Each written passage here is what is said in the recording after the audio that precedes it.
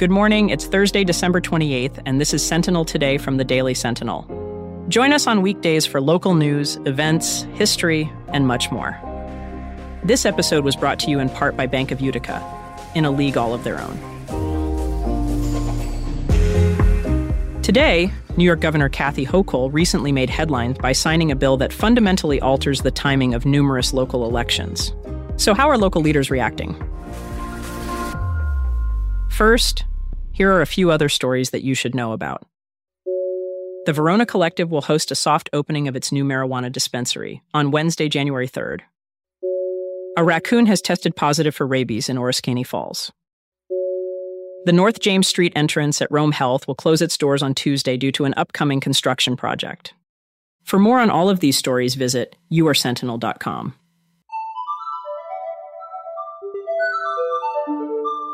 Before we begin, a quick message. Hi there, everybody. I'm Joe Kelly. I'm a columnist for the Daily Sentinel, and I'm from the United County History Center. Saturday Globe, National News in Color, is now on exhibit at Oneida County History Center. Founded and published in Utica, the Saturday Globe is recognized as the first national newspaper to feature colored illustrations. Don't miss the chance to view this one-of-a-kind collection, on display now through February 2024, only at the Oneida County History Center, 1608 Genesee Street in Utica.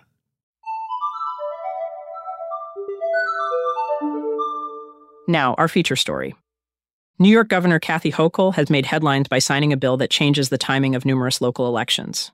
This law aims to synchronize town and county elections, traditionally held in odd years, with statewide and federal elections, which occur in even years. This means local races will now coincide with high-profile presidential and congressional elections. However, not all elections are swept up in this change. Certain positions, like judgeships and city officials, remain unchanged due to their roots in the state constitution. Thus, elections for mayoral and common council positions in cities like Rome and Utica will continue on their odd-year schedule. Advocates for the law argue it's a win for voter participation and fiscal efficiency. They foresee boosted turnout in local elections and reduced costs by eliminating annual elections. Governor Hochul expressed her support, emphasizing the move as a step toward a more inclusive democracy and indicating her willingness to pursue a constitutional amendment for a complete alignment of all election years. In contrast, critics argue that aligning local elections with major electoral events could overshadow local issues.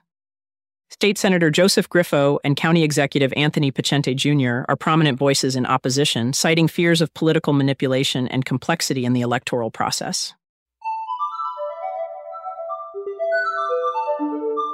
Next, we're focusing on the Utica Comets and their goalie lineup changes. First up, Nico Daws is heading back to the NHL, as announced by the New Jersey Devils. To fill Daws' spot, Utica called up Jeremy Brodeur from ECHL Adirondack. Brodeur will be teaming up with Isaac Poulter, while Eric Kellgren remains sidelined with an injury. New Jersey coach Lindy Ruff mentioned the call-up is to give Daws practice against NHL-level players. With the NHL's roster freeze ending soon, we might see more movements between Utica and New Jersey, similar to last season. Daws has been performing well since his return, with solid stats. Looking ahead, Utica has upcoming home games against Providence and Rochester, part of a stretch where they play most games at home. That's all for today. Thanks for listening.